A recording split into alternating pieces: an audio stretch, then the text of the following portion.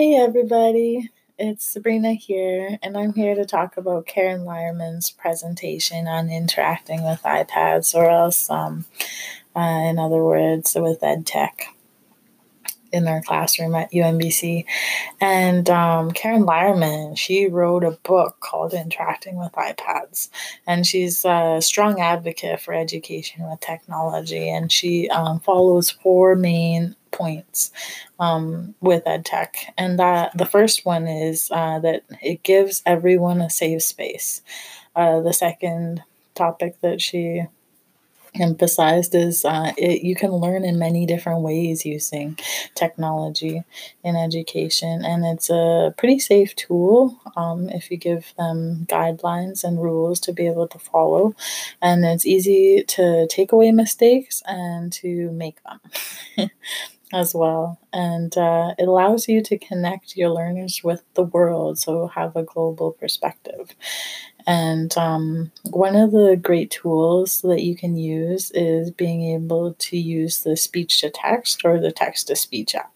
And that allows for diversity. So if somebody doesn't exactly understand what you are saying, or else they are wanting to explain it in a different way, they can use that, as well as spell check and physical abilities and the language translator. And it's a multi-tool in one spot, kind of like that multi-purpose screwdriver in a sense. Another great app that she introduced to me was the Book Creator app, which is just kind of like what it says is it's a bookmaking app, and it allows you to add your voice, which is so cool and so powerful.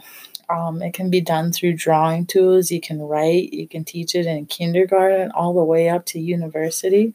And it allows for diversity. That's the main thing that I really like, is that you'll have all of these varieties of learners, and you'll be able to use this one app at every level. You can learn spelling and sentence structure, parts of a story, learn how to create. You can be different and different ways to use technology instead of playing games, which is the cool part, because a lot of the times we want to engage our students in what they want to learn. And a lot of times that includes games, and that's totally okay, especially for problem solving and that type of thing.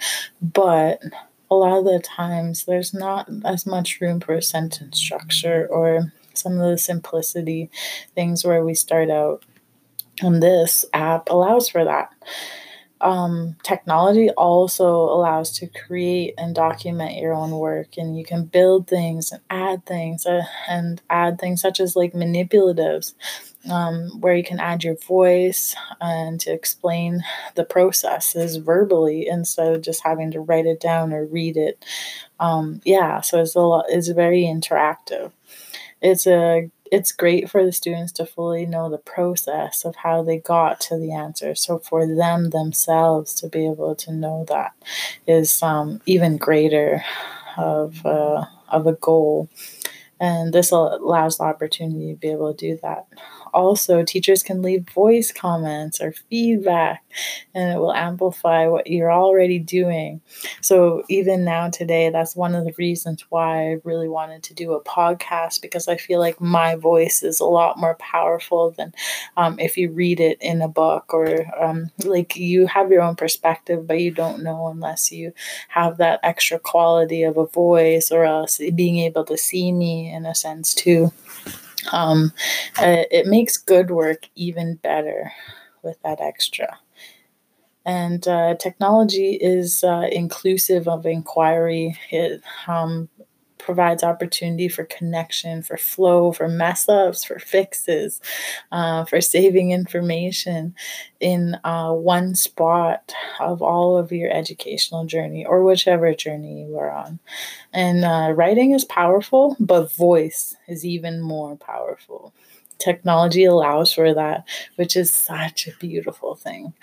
Some things that we need to be careful of is like, especially, well, not especially, but in Canada, because that's where I am currently, um, some apps, you just got to be careful of where they store the information, and make sure that we have a conversation or explain to the parents that we'll be using technology and why, which is a lot of the reason why I would like to use technology is to be able to connect to the world. So have a global perspective, being able to actually Skype or Blue Jeans somebody in Africa, or me be able to Skype or Blue Jeans to somebody in, let's say, Vancouver, to be able to share my culture or else my inquiry into education.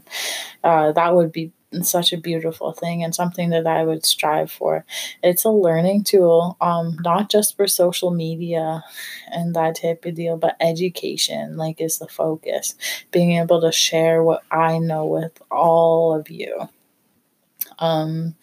And being able, and Skype allows for teachers to share lessons and have that global perspective. But it is still important to model to the students how to properly use social media and to make sure that the space is secure and protected, because a lot of learners and students do use social media, and sometimes they don't know really like how to go through it properly.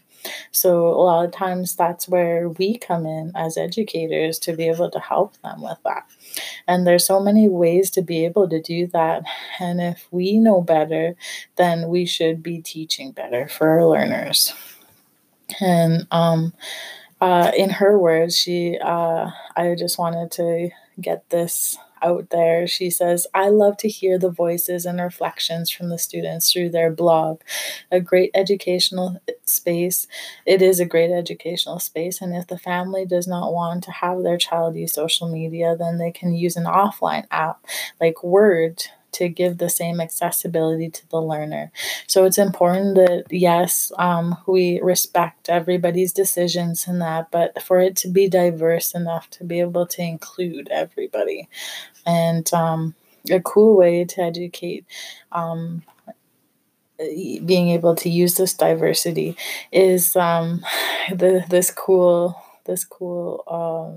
idea that she gave us in class was using Minecraft by creating an ecosystem for salmon, or another app to code how to do things like make bread, for example.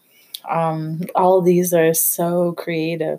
So to be able to harness that curiosity and interest, and be able to do that through the tech tool, and to teach them the best way we can. That is one of the biggest takeaways that I took away from Karen Lehrman's presentation, which was amazing. And I'm so glad and so grateful that she was able to share this with us through Blue Jeans. But yeah, that's what inspired me to be able to do this podcast, and hopefully you like it. All right, many more to come. Okay, bye.